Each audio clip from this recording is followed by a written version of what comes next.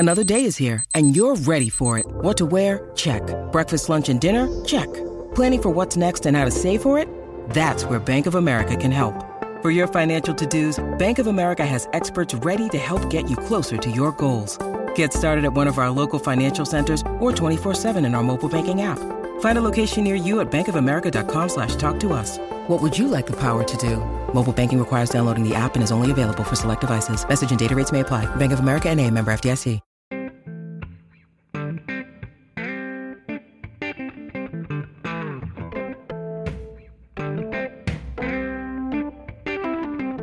And welcome to episode number 262 of Artificial Turf Wars. No fancy tagline, because this is our 26 in 52 episode.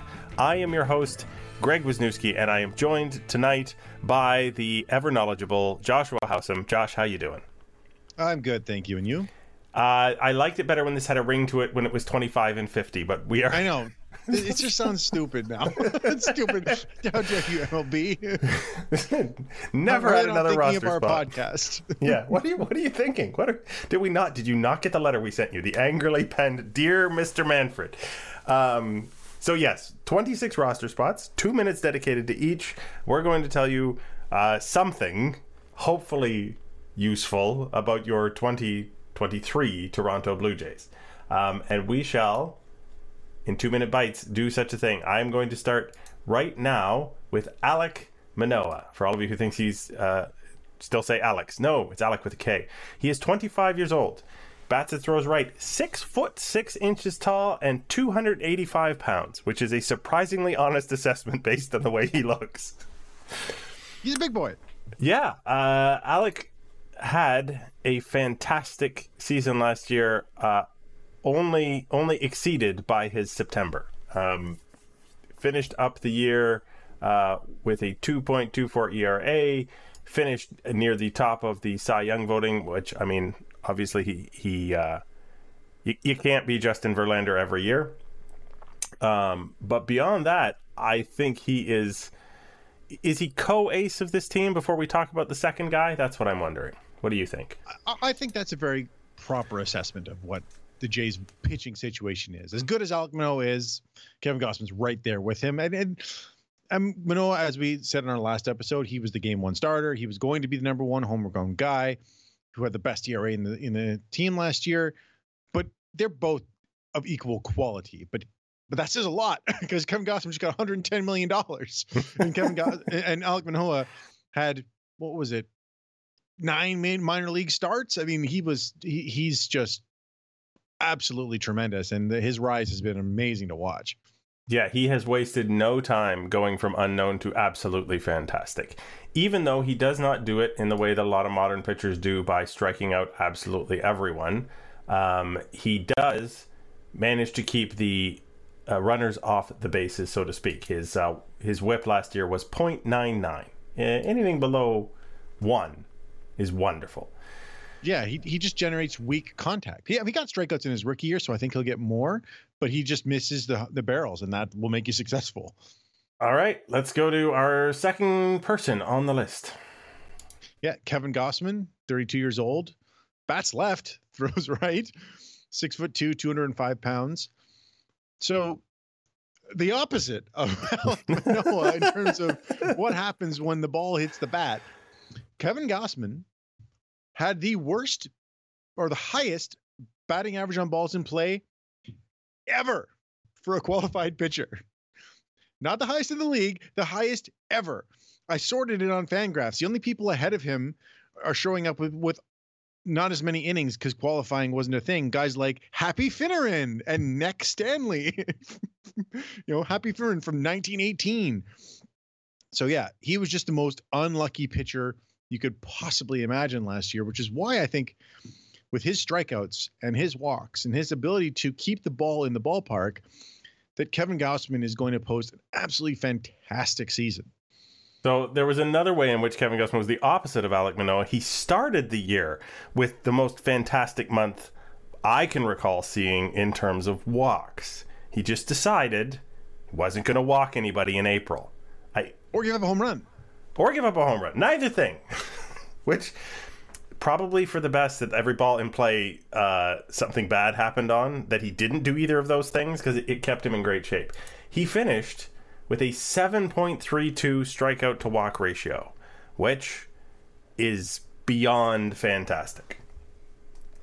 Yeah, that would lead the league in most years. He was an ace, and just a punch of these guys at the top of the rotation just really creates a lot of breathing room for what comes after it.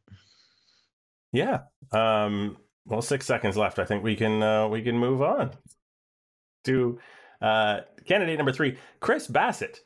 Chris Bassett is the new kid in town, so to speak. Signed over the offseason out of Oakland out of New York, after having pitched in Oakland for most of his career, and then ending up with the Mets. Bassett throws a lot of different things, is his trademark, but he has had good results doing that over the course of his career. Last 2 seasons, he has had ERAs of 3.15 and 3.42. I think the Blue Jays aren't expecting an ERA under 3.5, but would be thrilled with it. And he's also put up over 150 innings in both of those 2 years. So people were expecting some kind of move in the offseason for a top flight starter. I think Chris Bassett, because he's older and because he does not, have that conventional hard throwing ace kind of look, is just below that top tier of starter if he can stay young. Does that make sense? Sure. And the risk there that we talked about is that he isn't throwing hard at all this spring. But I looked it up. He did the exact same thing last year in March, topped out at 93 miles an hour, and then all of a sudden he's hitting 96 in the summer. So I'm actually less worried about that than I was. And despite being 34, he doesn't have as many innings under his belt because he had Tommy John in 2017, which cost him a year and a half. And then he's had fluke injuries. He's had 2 comebackers and COVID. So he's not injury prone, but he's not overworked, which could be actually interesting. As a 34-year-old pitcher, he might have a little more left in the tank than you might say. And he keeps the ball on the ground and keeps it in the yard and doesn't walk people again. So that's a really good combination in the AL East. Exactly. Who's next? So next we have the guy Jose Barrios. Let's just put it that way. 30 years old, 6 feet, 205 pounds. I don't know what to make of Jose Barrios. I don't think anybody who knows what to make of Jose Barrios, because he was the most consistent pitcher in baseball for the previous 5 years of his career. From 2017 to 2021, he had an ERA of 3.74 that never was below 3.5 or below 4 or above 3.5. And last year was 5.23 with no change in stuff, no change in movement, velocity. And I'm sorry, I said it was 30, he's 28. But I don't know what to make of him. I hope he's good, but it's really hard to predict.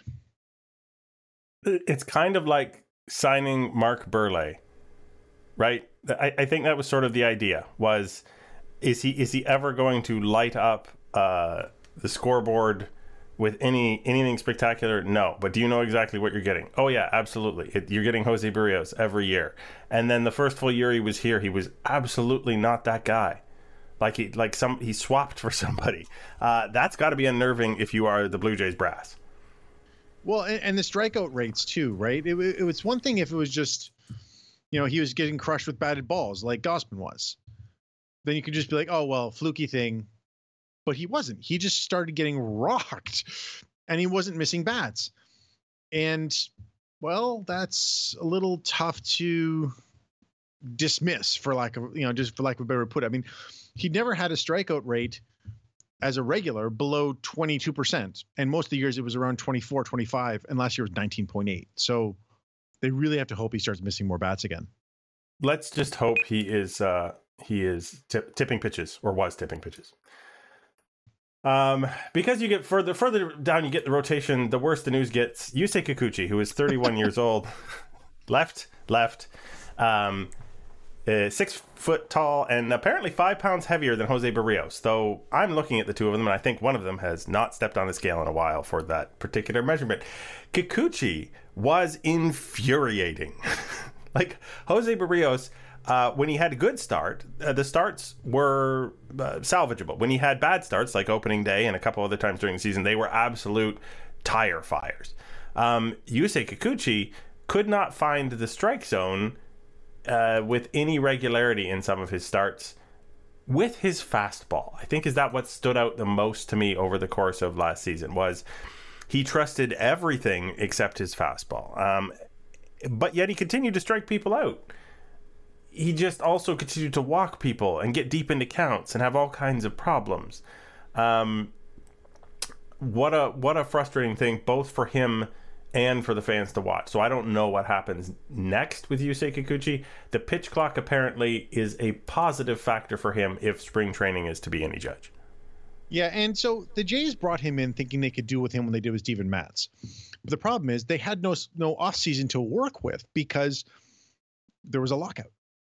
So they tried to make adjustments in season, which is very hard. And he ended up having the worst walk rate of his career, the worst home run rate of his career, highest strikeout rate.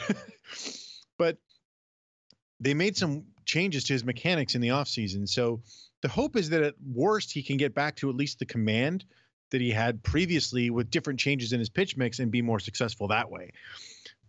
Last year seems like an outlier, but I'm curious to see how good he can actually be. I actually predicted an ERA plus in triple digits, which means he'll be better than average. I'm calling it. All right. We'll move out of the rotation on that note. All right. So we're going to go the opposite again from best to back of the bullpen to maybe they won't be here too long, guys. Jordan Romano, the closer, 29 years old, right-handed, 6'5", 210 pounds. So Jordan Romano, it's funny to think that this is a guy that the Jays let go in the Rule 5 draft one year and then got sent back because he couldn't make the Texas Rangers. But he's turned into one of the better closers in baseball. He's throwing his fastball. He can get it up now into the 99, 100 mile an hour range. He's got that wipeout slider. Last year, he was his average exit velocity was among the worst in the league. He had a lot of hard contact, but he didn't do that the year before. And he's just nails. If any guy you trust to just get you through a tough spot, it's Jordan Romano. He just seems to step up. And then I know that doesn't seem real, but it just felt that way all year. I think even post sticky stuff, when his slider got worse and then gradually got better again, I think his ability to double and triple up on that pitch, it reminds me of Trevor Hoffman, but to go after hitters in two different, very aggressive ways is a lot of fun. Like, he's just fun. And the fact that the Blue Jays gave him that massive intro when he is at Skydome, like a rock star. I want to see Jordan Romano on the mound with the game in the line. Whatever happened in the last game of the season notwithstanding, I'm 100% on board with him as the closer until he proves that he absolutely can't do it. So it is great to have someone for the ninth inning. Yeah.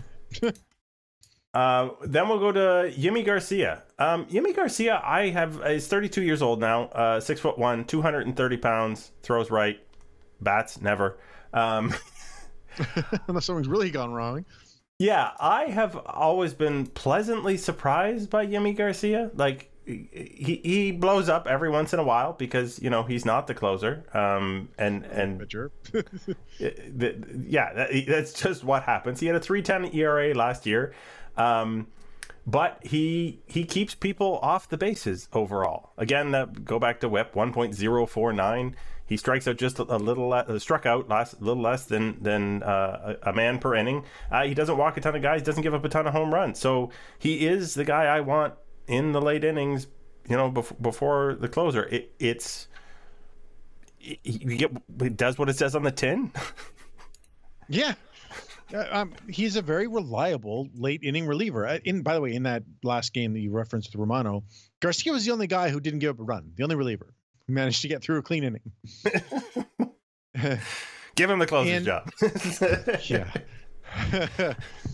And Garcia, he was actually throwing harder than he normally does at the World Baseball Classic. So he has tremendous stuff with he throws 4 pitches, which for a relief pitcher is not that common. And if he's throwing harder, then he could be in line for a really, really interesting season. And it's nice he's just one of the good arms at the back of the bullpen too. So if he doesn't, it's not a big deal. Yeah. Who is our next arm at the back of the bullpen? So this was the trade deadline acquisition who had one game ruin his reputation among the fans. Anthony Bass. He is a 35-year-old, 6'2", 205 right-hander. So he was part of the big trade that the Jays made at the deadline. The only one that fans were a little impressed with, I guess you could say, because they gave up Jordan Groshans, which was like, a big deal to trade that guy. And then he came over to the Blue Jays and was just dynamite. 25 innings, 28 strikeouts, 5 runs. And he just decided to reinvent himself as a pitcher last year, throwing his slider 60% of the time, which he'd never done before. And that works. That is something that can be sustainable. Do I think he's going to be a 1.5 ERA reliever? No. But a reliable guy to get right-handed batters out in key spots, I would go to him every single time. He strikes out more people than Tim Meza. He strikes out more people than obviously Adam Simber. Strikes out more people than Yimi Garcia. Everyone except Romano and Richards. And he allowed 6.7 hits per 9 last year, in case you were wondering how effective that slider was. Yeah. That's ridiculous. And he's only $3 million because he had the option. And he's another guy that if it goes wrong for some reason, because he is 35, well, okay, we'll go to the next guy. And it's just a bunch of really high-end relievers who they can replace if need be, which is nice. Next up, we have Tim Meza. Meza is left-handed, which I think is important to note here because I only see one L in this whole bullpen, and it's not for loss. He's 31 years old, 6'3", 215 pounds. Obviously, you need a lefty in the bullpen, and Meza has been that when he's not injured. He has been that for the Blue Jays for the past few seasons. I don't know if he's fantastic, but situationally, he's required. He did have the 8-1 record last year, for what it's worth, in the bullpen. Not much.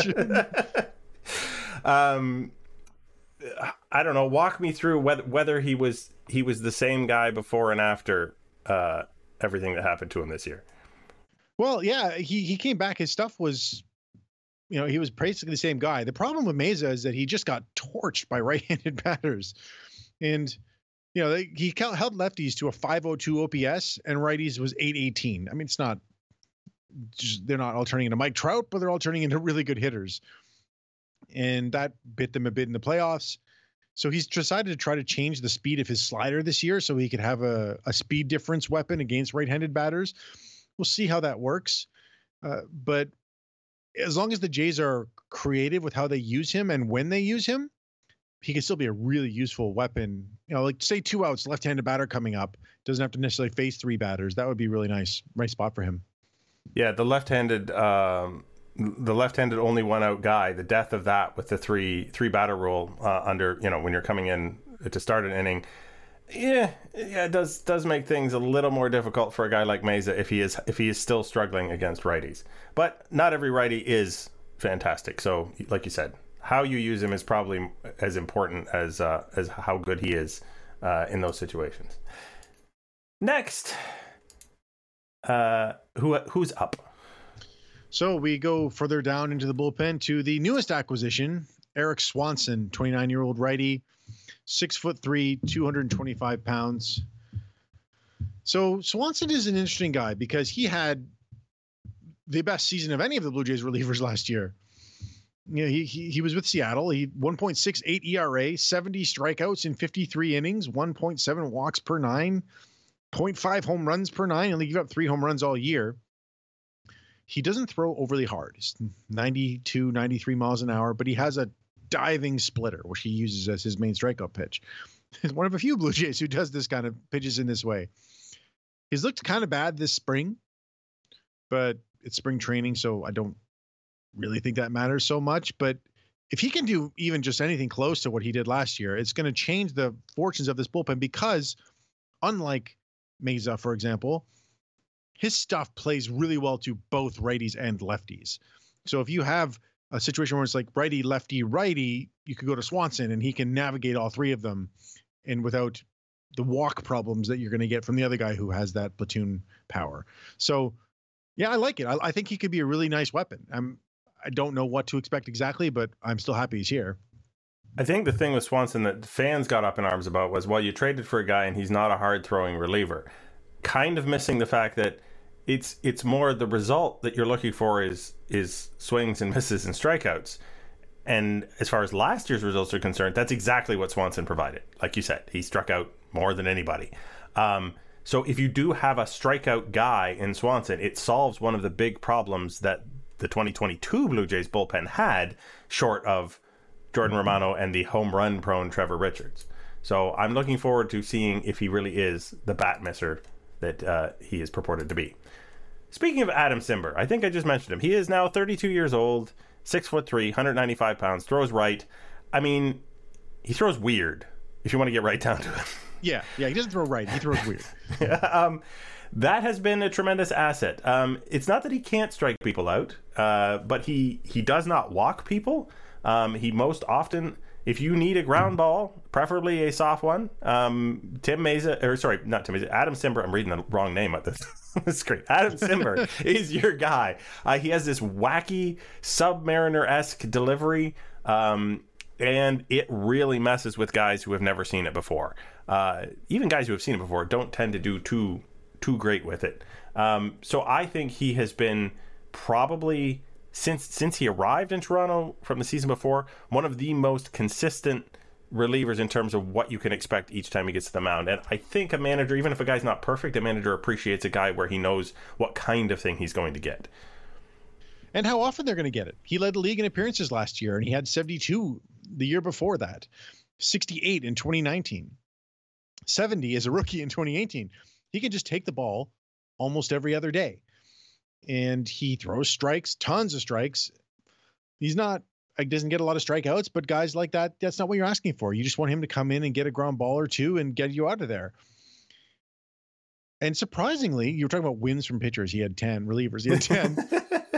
He was surprisingly effective against lefties last year, which was very interesting because that had not been a success for him in the held lefties to a 644 OPS. So if gains like that are sticky, he's extremely valuable, but I think that it's hard to expect something like that to repeat. But even if it doesn't, he's still a really, really useful guy in the middle innings. Yeah, 100%. Especially since we're talking about him in the middle innings. Our next middle inning guy is the surprising addition to this group, Zach Pop. 26 years old, righty, 6'4", 220. Not surprising in terms of what he brings to the table, because Zach Pop, by talent, is one of the Blue Jays' 7 best relief pitchers. Just given that he has options, the expectation was that it probably wouldn't be him. But here he is. He came over again with Anthony Bass in that Marlins trade, and he does throw hard, really, really hard. Averages 97 miles an hour with his fastball, sinker.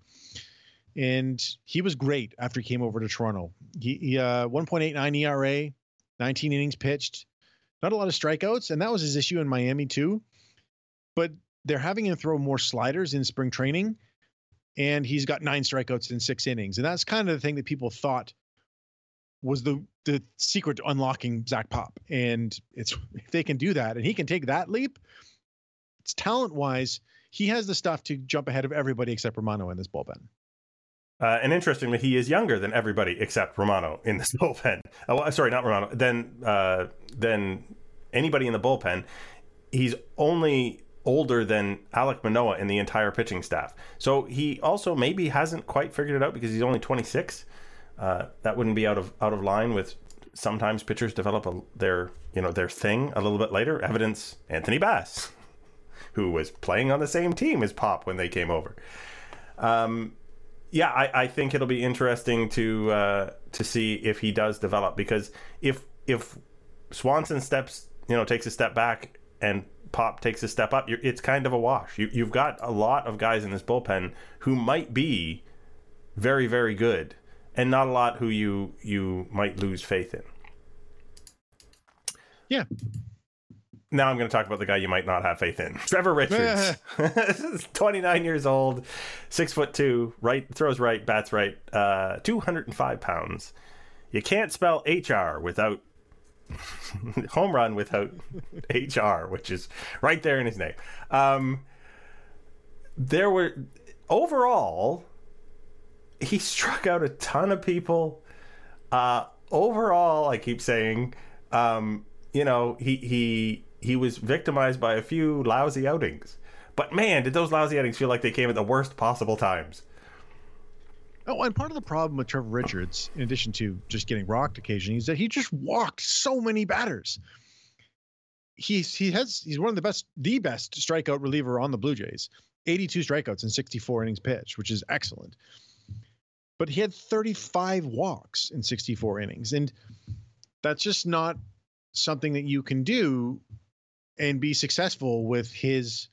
You can get away with walking people like that if you have James Karinchak level stuff, where it's just the only way people are getting on is either walk or you're hitting them. And that's not the case with Richards. Walk, home run kills you. So the hope is that he can return to the level of the walk rates he had in 2021, which were 8.8% versus 12.5%. And the 12.5% was a career outlier. So maybe he can be a little better. He walked more people than Kevin Gausman in 174 innings. He walked more people than Ross Stripling in 134 innings. Yeah. So now his previous career high walk rate was 9.9% as a rookie, and last year was 12.5%. So some positive regression there could at least make him serviceable, because last year he just mostly wasn't. But we could definitely see why we put him at the bottom of that depth chart. And we will leave him at the bottom of the depth chart as we move on to the catching situation. And I chose this order so I could talk about Danny Jansen. 27-year-old, 6'2", 215 pounds. So Danny Jansen came up known as an offensive catcher who struggled a bit defensively. And then for his first couple of years in the major leagues, he was known as a defensive catcher who couldn't hit. And then he went on the injured list in 2021. And since then, since coming back from that, he has been arguably the best hitter in baseball when healthy. It's a little weird, Josh. Like, don't tell me it's not a little weird. Oh, it's a lot weird. But there's the nice thing about something like that. Again, I'm not in any way suggesting that Danny Jansen has turned into the best hitter in baseball, because he hasn't. But he has learned that his strength as an offensive player is to just try to pull everything and use his power. And so far, that's working for him. It turned him into a slugging catcher. I mean, in this time frame that I'm talking about, he's got a 918 OPS. Yeah, which, I mean, Teoscar Hernandez, power hitting outfielder, was happy to have a 918 OPS. Yeah. This guy also catches. Yeah, and so he's the noted game caller. His receiving he's changed his stance this year to receive some low strikes better, which could be interesting, because that was his biggest weakness as a defender. So if he can take that step forward, I don't know. I'm really happy that he's still around. Yeah, because the Blue Jays had to trade one of their three catchers, kind of. It made sense to trade one of their three catchers. Their other catcher that they got rid of, Gabriel Moreno, they kept Alejandro Kirk, who is only 24 years old, throws right, bats right, is 5'8" tall if he stands on his tippy toes, and weighs 245 pounds. So speaking of the defense, I guess we'll start with the defense, because the offense is more interesting in a way. Surprisingly, Alejandro Kirk is really good at framing pitches, especially low strikes, which I don't think anybody expected when he was called up. But it is a great skill to have until we get robot umpires. Well, yeah, but the more surprising thing for people who hadn't really studied much of this stuff, he's one of the best blockers in the game. No jokes here. No, I will not make a joke about his stature. So he gets that part of things done. And then on the other side of the ball, he is the Blue Jays' preferred DH. Or at least he was until Brandon Belt came along. In 2022, he had a higher OPS than any of the other bench players, save Otto Lopez. Who had 9 plate appearances. Yeah, exactly. Which is just an outlier. So literally the best hitter on the team is your backup, as a backup is your backup catcher, which also is kind of crazy. Well, and here's the thing. Mike Petriello put out a stat that it was hard hits per swing. And he ranked number 1 in baseball last year. Number 1. Yep. This is a catcher. He had he doesn't hit a lot of barrels, but he hits the ball hard. And he makes a ton of contact and he walks a ton. He's just a tremendous hitting catcher. And hopefully adding Belt will help him stay fresh down, because he faded hard at the end of the season. So it'll let him stay fresh throughout the season and just be the tremendous hitter that the Jays need. All right. You said Brandon Belt, so I'm going to let you continue to talk about Brandon Belt. Okay. The elder statesman of the offense, well, one of them, 34 years old, bats and throws left, 6'3", 230-pound first baseman. Brandon Belt was brought in when we talked about a guy that we wanted, or I wanted, because it allows him to actually have a proper first baseman when Vlad needs a day off at DH.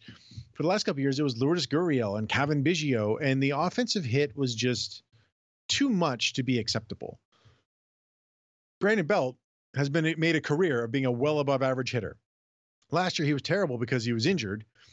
But for the rest of his career, we're talking about a guy who has a 358 on base percentage and a 125 OPS plus. And then the 2 most previous years, he had a slugging of 595. So at minimum, he should be a guy who makes good contact, hits a few homers, and takes a ton of walks, and bats from the left side. I just can't think of anything that the Jays needed more than something like this. I think this is another one of those where at the beginning of the offseason, there was a hue and cry about all of the things the Blue Jays hadn't done and all the people they'd missed out on. But when you look at as far as filling a need goes, Brandon Belt is an option that makes a whole ton of sense for this team without breaking the bank or getting them invested in a complicated multi-year contract. Yeah, I mean, I tend not to put any stock in people complaining in the middle of the offseason. I don't think it's worth the repeating because they're all listening to us. Yeah. But it's just not rational. It's like, wait till it's done. Like the Orioles fans can complain because they got no one of any consequence, but the Jays got some guys late, which is fine. Yeah, exactly. And then that moves us on to the next of the Bs. Got a few Bs. Bo Bichette. Bo Bichette is 25 years old. Throws right, bats right. 6 foot tall and 190 pounds. Bichette is shortstop because he can play the position, not because he's great at it, but he's there for his bat, which was really strange last year because he spent 5 months looking for his stroke and his approach, and then spent the last 5 weeks absolutely setting the world on fire, so that his final numbers look perfectly respectable. 290, 333, 469 with an 802 PS as a shortstop. No problem. Nothing to see here. How do we reconcile the long struggle with the ultimate success that he had, with the team down the stretch? I don't put a lot of stock into. I usually just the season-long numbers matter more to me than how they got there. He had another good month in May or something like that. Might have been June. In the end, he ended up with Bo Bichette numbers, and he's 25 now, and he did make a change, though, in September where he started taking different types of pitches that he wasn't before. And he's carried that over into spring, where he's just torn the cover off the ball in spring training. I think we could be seeing the breakout year for Bo Bichette offensively. The defensive questions still exist. But if they don't, what he's done every year of his career is still a superstar. So he's a superstar. Yeah, I mean, he's an everyday player who absolutely deserves to play every day because he gets the job done every day. So a lot of teams struggle to find that guy at shortstop, right? They're making much bigger concessions than the Blue Jays are playing with Bo Bichette defensively than that, and not getting the kind of results that the Jays get. So huzzah! Third B, I believe, is for you. Yeah, we did these ones alphabetically, not by any role. Kevin Biggio. Well, all that enthusiasm just. Look, Kevin Biggio has his value. He's very versatile. He'll play first, he'll play second, he'll play left, he'll play right. He can play third in a pinch, though given the rest of the roster, I would be shocked if he got a single inning there.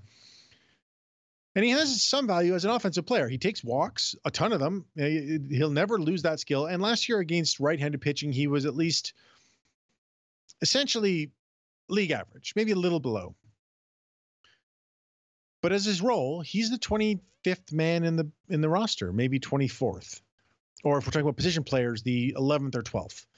And his job is to just fill in when needed. So a guy like that who can give you close to league average performance from the bat and play a bunch of positions is still valuable. And obviously, because we've seen it, there is upside for more. So he's not a great player, but he's good enough. Interesting side note. How bouncy is the ball supposed to be this year? Not very, no. Yeah. Okay. Well, then that's a problem for Kevin Biggio. If they ever bring the bouncy ball back, Kevin Biggio is back to more than he's back to how do we find time for this guy? Because the kind of swing he has and the kind of fly balls he hits seem to be much more suited to going out of the ballpark when it's just a little springier, when the drag is a little lower. Yeah. Now, the ground balls he does hit, some of them may go for more hits this year because of the shift restrictions, but I don't think it's going to make a huge difference for someone who hits the ball in the air as often as he does. Yeah, we're not expecting a miracle out of Kevin Biggio, and that's okay. Matt Chapman is 29 years old, throws right, bats right, 6 feet tall, and 215 pounds. Chapman was brought in on his defensive reputation, which I know the metrics don't like him, but every time I watch the guy do something at third base, I'm in love. Didn't like him last year because they've loved him for the rest of his career. Yeah, before that they loved him. So I don't know what was different about him last year, but I didn't see anything different. I saw some very fancy things. I saw some extremely reliable things. Didn't have his MVP caliber season with the bat, but when you look at it on the overall, with above average defense, 27 doubles, 27 home runs, his average wasn't great, but he hit a 757 OPS, 115 OPS plus. What am I complaining about from the everyday third baseman? Nothing. I'm not complaining about anything, which is why nobody, after 2 seasons of what are the Blue Jays going to do at third, all of a sudden there was no discussion of that anymore. And there's upside for more. If you look at what he did over the last 4 months of the season, I prefer the full season stats, but last year is a little different from the start for veterans because they had no spring training really. And he was traded in the middle of spring training to the Blue Jays. He had an 807 OPS from the last 4 months of the season. And even if he just does what he did last year and returns to his normal defensive metrics, you're looking at a 4 or 5 win player by WAR. He's a star player who is a flawed player, but what he gives you is just so valuable because of, stabilizing that left side of the infield. And especially with pitchers like Chris Bassett, who's a heavy ground ball guy. Jose Brios gives a lot of ground balls. Alek Manoah gives up a lot of ground balls. Having a defensive stalwart at third is a big help. Yeah. Now, apparently this alphabetical thing's not working out for you great because you get the next guy. Yeah, I get the bench players. Yep. It's Santiago Espinal, the 28-year-old middle infielder, we'll call him, because he's equally adept, like just infielder. Yeah. Throws right, bats right, 5'10", 185 pounds. Espinal he made the All-Star team last year, so he's not, we can't just dismiss this guy. And he's the only one on the roster who's capable of playing shortstop other than Bo Bichette. And on the season, he had an OPS plus a 99. So he was essentially a league average hitter with plus defense. Pretty useful. It was also the tale of two halves. He was great in the first half, terrible in the second. but he hit well the year before. He doesn't strike out a lot, puts the ball in play. That's a really useful guy to have on the bench who you don't, it's not like Bradley Zimmer going in for defense, right? You put Espinal in there, he's not going to kill you at the plate, and he might help you, and he will help you in the field. Yeah. I mean, not every guy can be a star. Rosters don't work that way. There's not that much talent in the league, right? Like some guys are going to be around average, and you're not trying to get Espinal 600 plate appearances this season. You're trying to make sure that he's there when required to spell guys who are injured short term or feeling under the weather or, you know, need a day off their feet. I think he should be able to fill in admirably as he has in the past few seasons. So I'm still glad he's on the team. And he might steal the starting job. Yeah.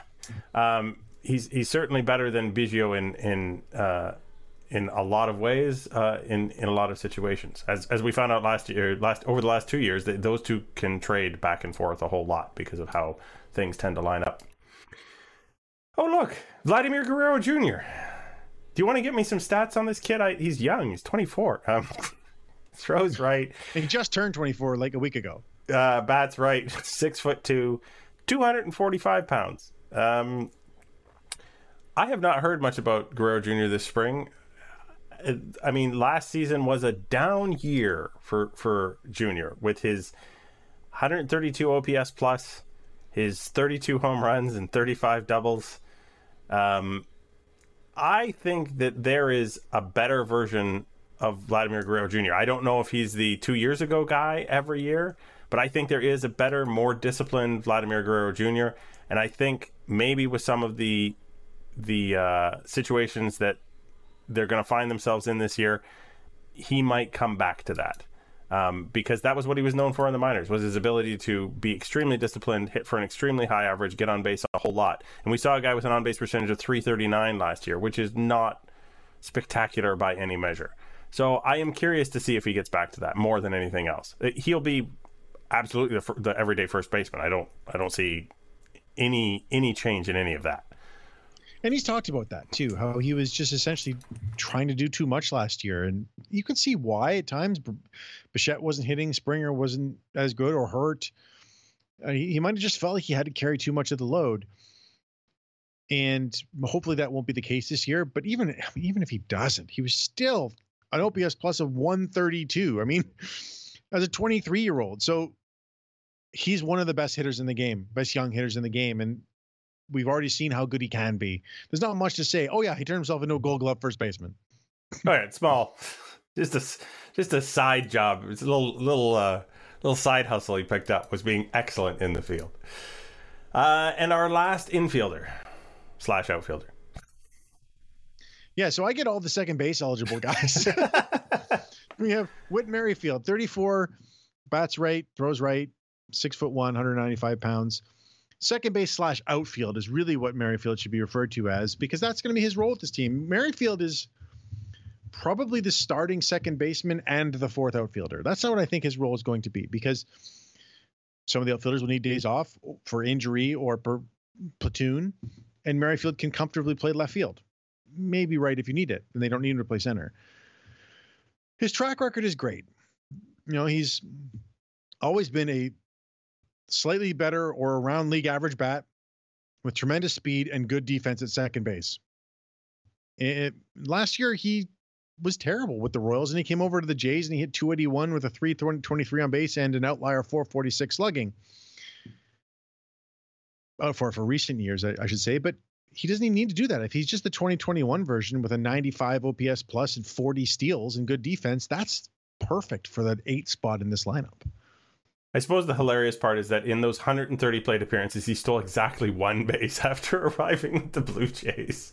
And was caught twice. So I'm not sure where that went, but I don't think he slowed down. I just can't believe he's 34. I guess that's the part that my brain can't wrap around. I feel like when we played the Royals just a couple years ago, he was their bright young star, and now, you know, he's one of the oldest players on this team. But other than that, I hope he plays, I hope he plays a decent second base and fills in admirably in the outfield. But I'm not, again, another guy I'm not worried about getting 600 plate appearances out of. Yeah, and he's always healthy. I mean, this is a guy who's almost never been hurt in his career. Minor injury last year. No, actually not even. It was just like a couple days off that he needed. And he was a platoonish player in Toronto. But again, the second base players, they have this group of guys that can play. All right. Time's up on him. We're going to move to the guy who does get injured all the time, Kevin Kiermaier. Nice intro. 32 years old, bats left, throws right, 6'1", 210 pounds. Kevin Kiermaier is the everyday center fielder. Well, no, he's the most of the time center fielder if healthy, because he is a perennial Gold Glover, and George Springer is not an above average center fielder, and then there's Dalton Varsho in the mix now. So Kiermaier is not here for his bat. I think he's one of the really one of the guys who you would absolutely say is not here for his bat. But he is here to play Gold Glove level center field, in line with trying to put an outfield that is so competent at tracking down fly balls that the very strange new dimensions of the Rogers are not going to affect people. Yeah, I mean, the Jays had a big problem in their outfield last year. The corner defense was awful. And we'll get to the other move they made, but when they signed Kiermaier, they upgraded center field and right field, because Springer moved over to a place where he's a plus outfielder as opposed to just a, slightly around average guy. And, Kiermaier is not useless with the bat either. I mean, he's had some pretty awful seasons, but he's also had some one where he's above average or around average. And again, if he's playing generational center field defense, which he has done for his entire career, he will be incredibly helpful when healthy. And despite being a left-handed batter, he actually doesn't have crazy platoon issues. He's just not great against either side. Not necessarily a good thing. Tell me about our next outfielder. Yeah. So the next guy is the guy we just talked about, who moved to right field, George Springer, 33 years old, bats right, throws right, 6'3", 220 pounds. Springer had a weird season last year because obviously he had the injury to his elbow that sapped his throwing and forced him to DH a whole bunch. His power kind of went away a little bit. If you looked at his previous few seasons, starting basically, going back to 2019 with that season with the Astros, where he had 39 home runs. This was a guy who had turned into one of the premier power hitters in baseball, averaging 48 home runs per every 162 games played. He didn't do that last year. He only hit 25 in 133. But I think that moving him to right will keep him healthier, and he still takes walks. He stole 14 bases, hits for power, and he plays good defense in right. So it's so cool that he's a Blue Jay. Now, for what it's worth, he did have a 131 OPS plus. He still had a 472 slugging last year. So the number of home runs was lower, but the depressed offensive environment may have had an effect on George Springer like it did on most of the rest of the Blue Jays lineup. Nobody slugged 500. It affected him more than you would think, given his raw power and just given the league. It affected him to a greater degree than it should have. Sorry, one guy slugged 500. Danny Jansen. Weird. It's too weird. I hope. I hope that his power it returns up to the level. He is getting older. So far, even though he's been injured, I say he's absolutely been worth the contract that the Blue Jays have handed out to him 3 years ago now. This will be his third season with the Jays, yeah. Right. Taking us to Dalton Varsho. Dalton Varsho is the Blue Jays offseason in a nutshell. He's the big move. They wanted to get better defensively. Dalton Varsho is an improvement defensively. They wanted to maybe move out some of the players who were of a certain age or had were getting to the point where they were going to be more expensive or more trouble to retain. Dalton Varsho was traded for Lourdes Gurriel Jr. And Gabriel Moreno. So again, that was about you can't retain three catchers. So it remains to be seen whether in the long run Gabriel Moreno is a generational talent. But in the meantime, Dalton Varsho, who is 26, bats left, throws right, 5'10" and 207 pounds. Only guy who's not on this. But anyway, no round numbers for you, sir. Is, for all intents and purposes, a very, very good left fielder and a perfectly capable center fielder, as well as a power hitter. That's quite the combination to pick up over the offseason. And it's not even that he was a perfectly capable center fielder. He was a star defensive center fielder last year in Arizona and right field. He was just not a great catcher. Well, he's not doing that anymore. He's the center fielder of the future. Kiermaier's here for 1 year, and then he's going to take over next year. And when Kiermaier has to sit against a left-handed pitcher, Varcho's going to play center field. He's going to get a lot of defensive value for the Blue Jays, and there's upside in the bat. He hit for good averages in the minors, and he hit for good averages in the second half of the last couple of years. If he can do that, this is what they're betting on, that he's going to become a star player, because they gave up star player package for him by giving up Moreno and Lourdes Gurriel. Yeah, so the Blue Jays said no catching at all, or just emergency catching? I think he's not going to catch unless it is literally an emergency. They are out of catchers both in the same game. I don't think they want him catching for 2 or 3 games in a row at any point. Which is fair.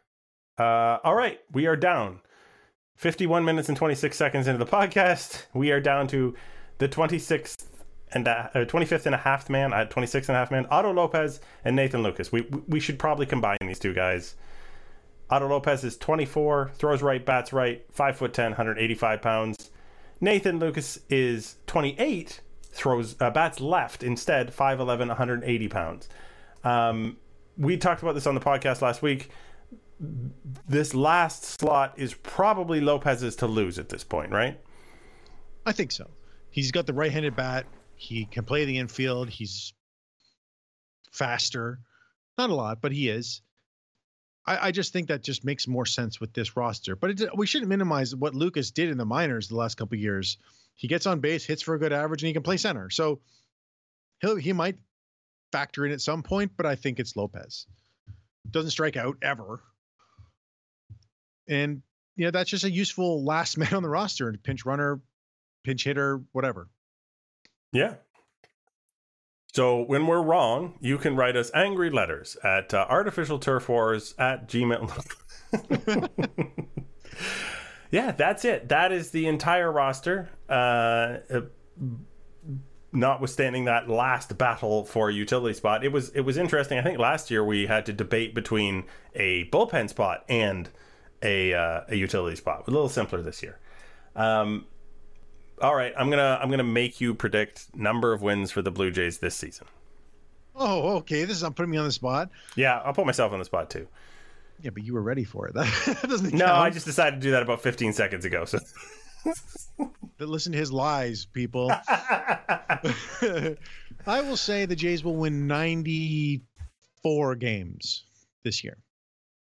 All right, I will say 93, and we don't have to play Price is Right rules. So they go over, you win. Well, yeah. If wait, we play, yeah, either we way, are playing Price is Right we rules. played Price rules or not, Yeah. The winners would be the same and closest. Oh my goodness! All right. So I have been Greg Wisniewski at Greg Wisniewski, and you have been Joshua Howsam at Joshua Howsam, and this has been Artificial Turf Wars 26 and 52, episode number 262, and we'll talk at you next week.